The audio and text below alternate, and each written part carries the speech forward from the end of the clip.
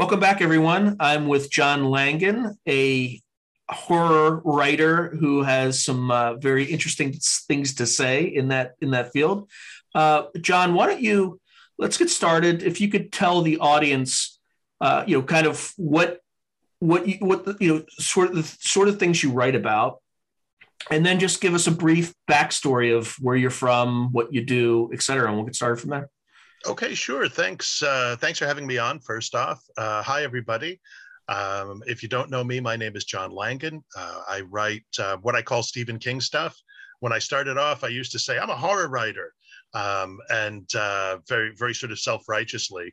And I noticed that when I said that, people's eyes, you sort of see the shutters come down.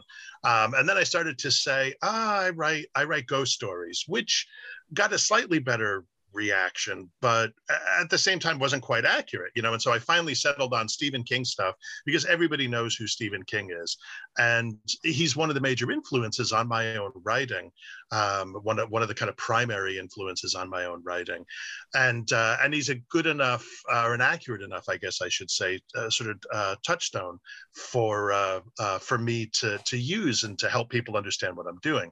So yeah, I write primarily stories. I've written a couple of novels. My novels are called House of Windows and The Fisherman. And I have somewhere around 70 stories or thereabouts at this point, which have been published in 4 collections, soon to be 5 collections. My 5th collection, Corpse Mouth and Other Autobiographies, will be out in May.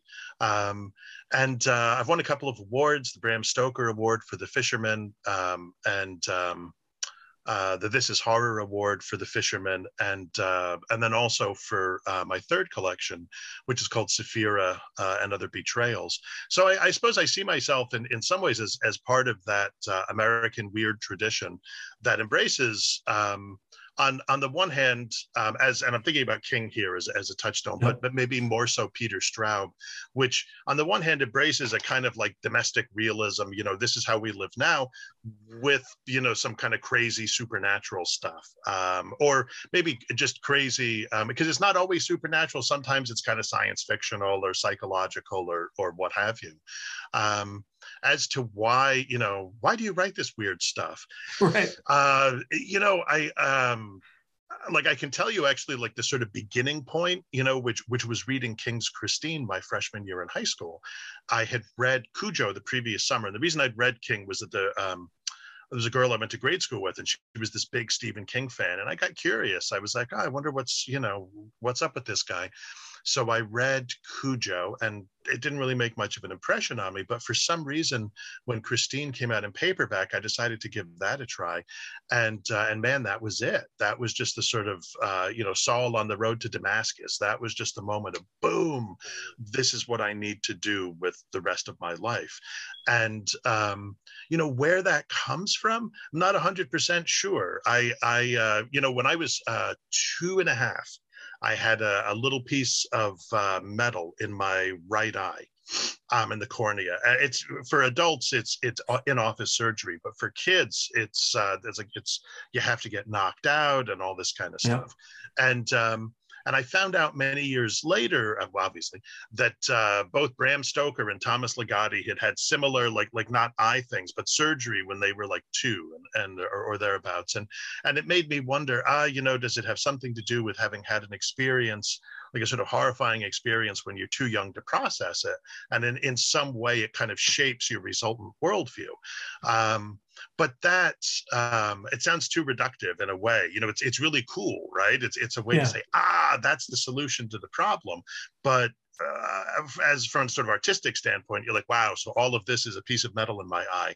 It doesn't sound like that's quite enough somehow. So it speaks to me in a way, I suppose, that say fantasy that's either just sort of like, say, Updikean realism or social realism, or George R.R. Martin Song of Ice and Fire outright fantasy doesn't. I mean, I love both of those things, and I'm not, it's not a knock on it, but for me, it's the place where they meet, where they converge. That's what's really interesting. That's where things get really exciting. You can I sometimes will think about, oh, I'd like to write a story about some mundane thing, and it just doesn't really, doesn't really spark my imagination. And as it were, I'm like, but if there were a zombie in it, and then suddenly things take off. So so let's talk about The Fisherman. So an amazing book, by the way. Like, where the heck did that come from? Like with the Rumpelstiltskin not character, but story that's kind of embedded, and then the longer narrative around that. Like, where did that come from? Well, the Fisherman came from it came from a time in my life when I was trying to write a story a year. When I started writing and publishing, I was really afraid that I wouldn't have enough ideas. I would read about people like Neil Gaiman saying, if I like, I'll never run out of ideas until I die, and I would feel so insanely jealous. So when I published my first professionally published story, I thought to myself, okay, I want to keep doing this. And if I can just do one a year, like, I think I can manage that.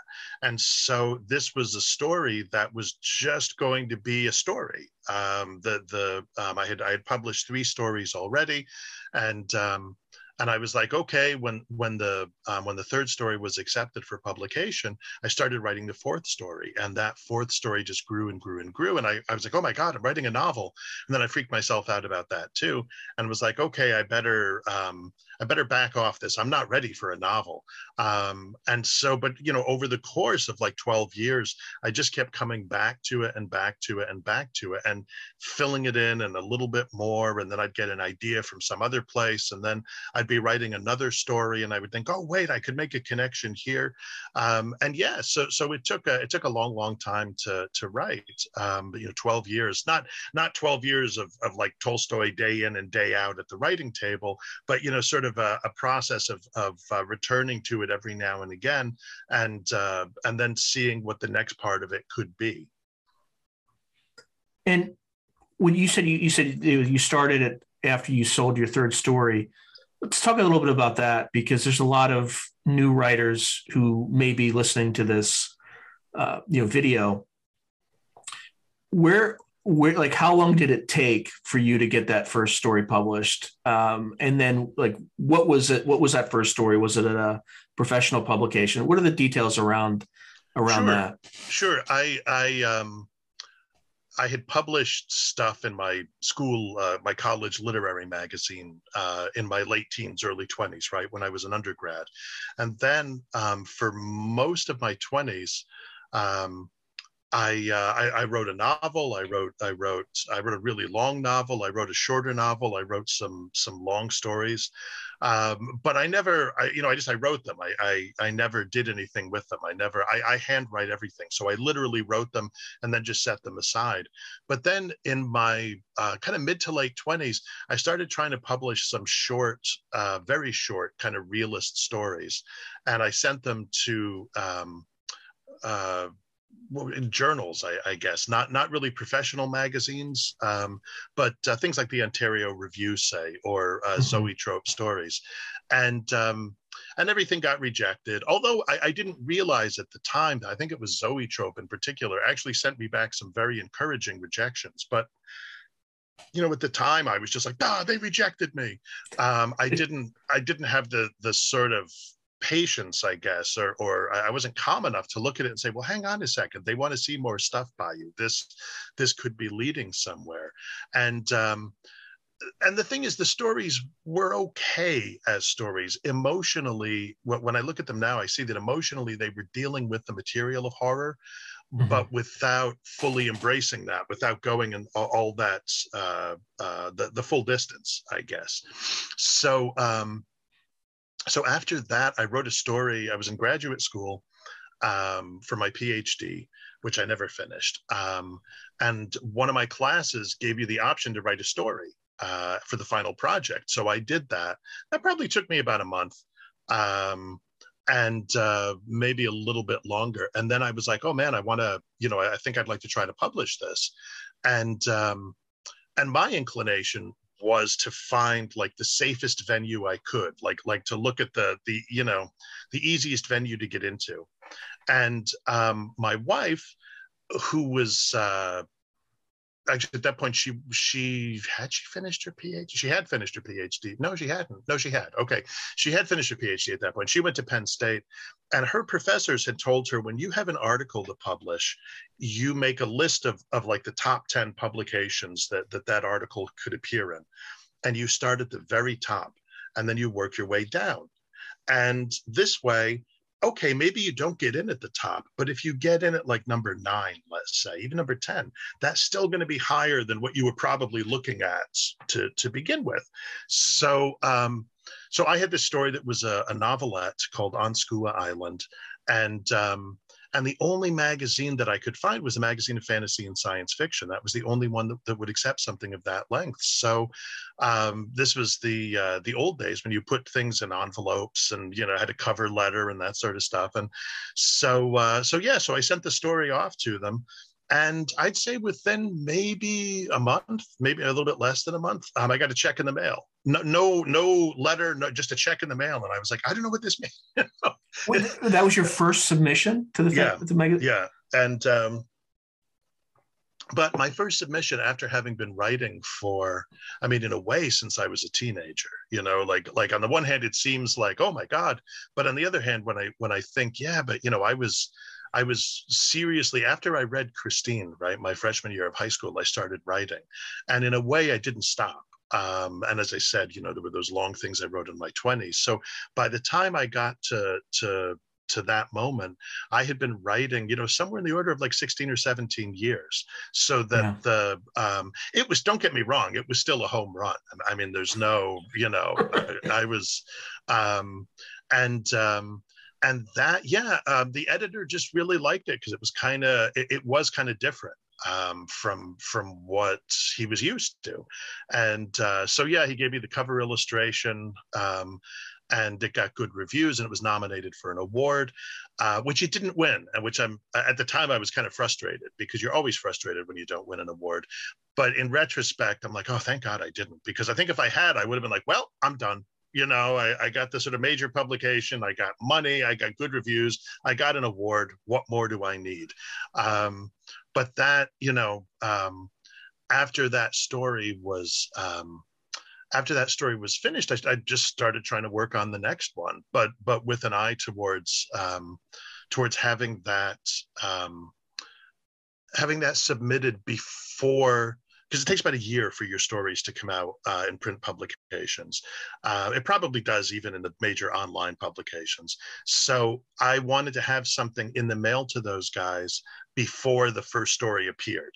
And because I guess I figured either way, like when On Skua Island appeared, either I was like, thinking very, either it's going to be great, everybody's going to love it, or they're going to hate it. And either way, I wanted the next story to be in, so that wasn't interfering with my head. And I do the same thing with anthologies, right? Yeah. Like I had no idea how successful this like Weird World War III would be. No idea. Mm-hmm. So as soon as I could, I sent in another pitch. Yeah. And then and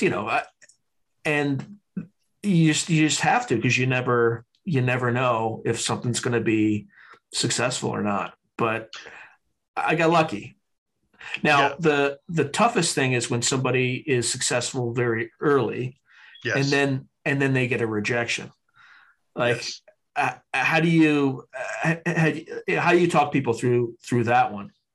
Well, I used to say, I used to teach college creative writing. And one of the things I would say to my students is, we spend a lot of time preparing you for failure, but we don't spend much time preparing you for success. And success can be as crippling as failure.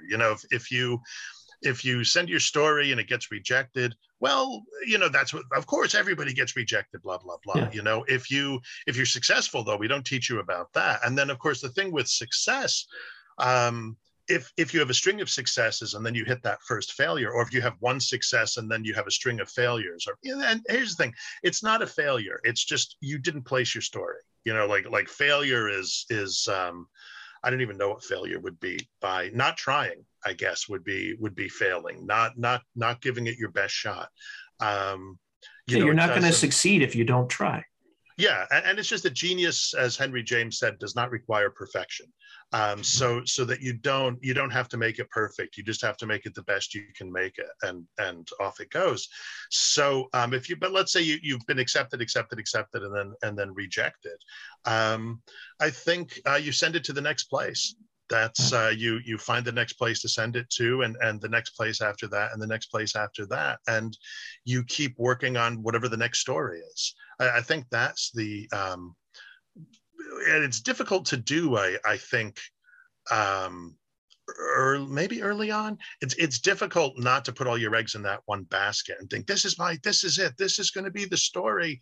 I mean, it may be, but even if it is the story, it could take 18 months to reach publication, depending. So what are you going to do in the meantime? Are you going to just sort of sit around for 18 months? I mean, that's writing time that you could be doing something with. So I would say, if you're whatever your dream market was, or whatever project you were submitting this story for, rejects the story, that's okay. Just turn around, send it someplace else, and then start working on the next story. Easier said than done, I know. But if you want to persist, if you want to keep going, these are the kinds of skills that you have to work on developing. Yeah, you have to A, love it, and then B, be stubborn as a mule. Yeah, I think so. I think that there are lots of other ways to spend your time, and if there's a great line at the beginning of Moby Dick, where Ishmael says something to the effect of, whenever I find myself getting really just sort of irritated and irritable and such, that's when I know it's time to go to sea. And I think about that for myself with writing, that if I find myself just becoming really sort of crabby, where I'm like, oh, have I been writing recently? Nah, I've been doing other things. I really need to get to writing. So yeah, if that's kind of my view of what it takes to persist as a writer. It's not to say that you can't write one story and publish it. Sure, lots of people do that. But if you want to keep on keeping on, then you're going to need something inside, some kind of internal drive. Now let's change gears a little bit. You talked very briefly about Stephen King being, I don't want to put words in your mouth, but your primary influence. Sure. What other writers have influenced you? And looking at your own writing, if you put yourself into the position of an outsider, what influences would they see? I think they would probably see King and probably Peter Straub. I think they would find the two of them there. I've been, I think what's interesting is that when I look at my own life, like I remember reading Robert E. Howard in fifth grade math class. Apologies, Sister Anne. And Howard's stories really did have a powerful early influence on me in a way that, say, Lovecraft's didn't. I came to Lovecraft much later, and I really respect his achievement, but and I think it's really cool, but it doesn't engage me at that same kind of primary sort of gut level. So I think about someone like Howard, I think about King, I think about Straub, a little bit later on, people like Henry James and Dickens. And I suppose someone might, depending on what story you were reading, you might see those guys, because sometimes, depending on the story I'm writing, I like really elaborate prose. And so you might be like, oh, right, I can sort of see where the Henry James is there. But I kind of feel surprised sometimes. People will say, oh yeah, I see a lot of Aikman in you, and I'll think, well, I haven't really read a lot of Aikman, but thanks for the compliment. And that's kind of fascinating to me. When I was a kid, I read a lot of comic books. This was the great Marvel age of the 70s, when Stan Lee was still writing some, but it was mostly like Roy Thomas and Marv Wolfman and Len Wein, and those guys had a huge impact on me in ways, their kind of love of melodrama, of sort of family situations and complications and difficulties for the heroes. I think that's still in the background of my kind of artistic consciousness. And as you kind of think about some of the themes that you write about, what would you say kind of your most common themes? Um, I don't know. which I mean, I know is such a cop out kind of answer. I'm really Well, it's not an easy question. It seems like it's a simple question, but it's easier to find themes in other people's work. It's harder to find themes in your own because you're caught in you're caught in the work of it. But sorry, I didn't mean to interrupt. No, no, not at all. I think that's absolutely true. And there were times, so when I published my third collection, which is called Saphira and Other Betrayals, I had a group of stories.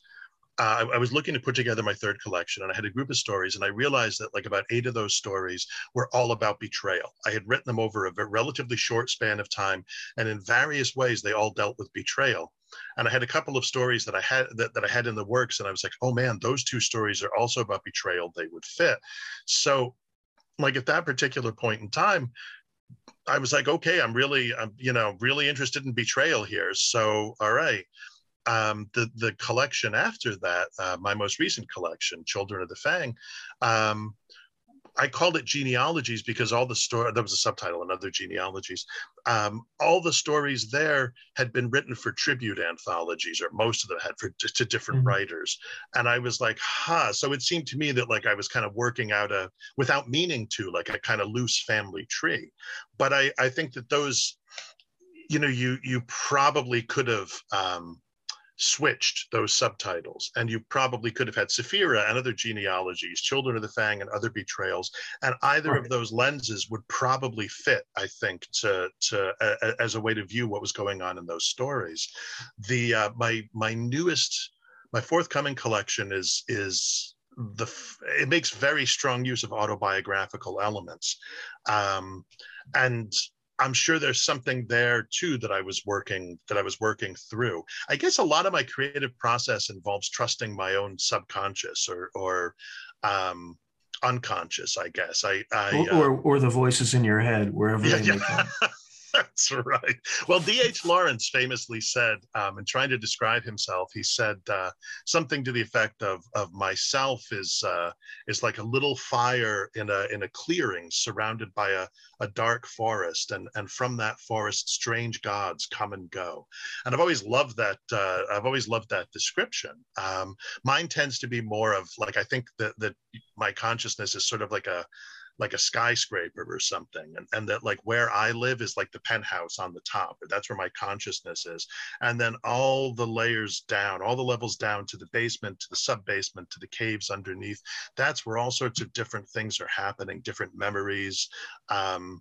I think that's probably where my kind of creative unconscious is working. There's probably several floors where things are getting passed up and passed down, and then eventually they might be put in the elevator and brought up to the top. And hey boss, we heard you were looking for this idea. Look, it's here. We've got it right here. So that's kind of how I think, and I or how I conceive it, I guess. And I try to allow, at this point in my life, I guess I try to allow that stuff to happen, just to have a sort of faith that it will happen.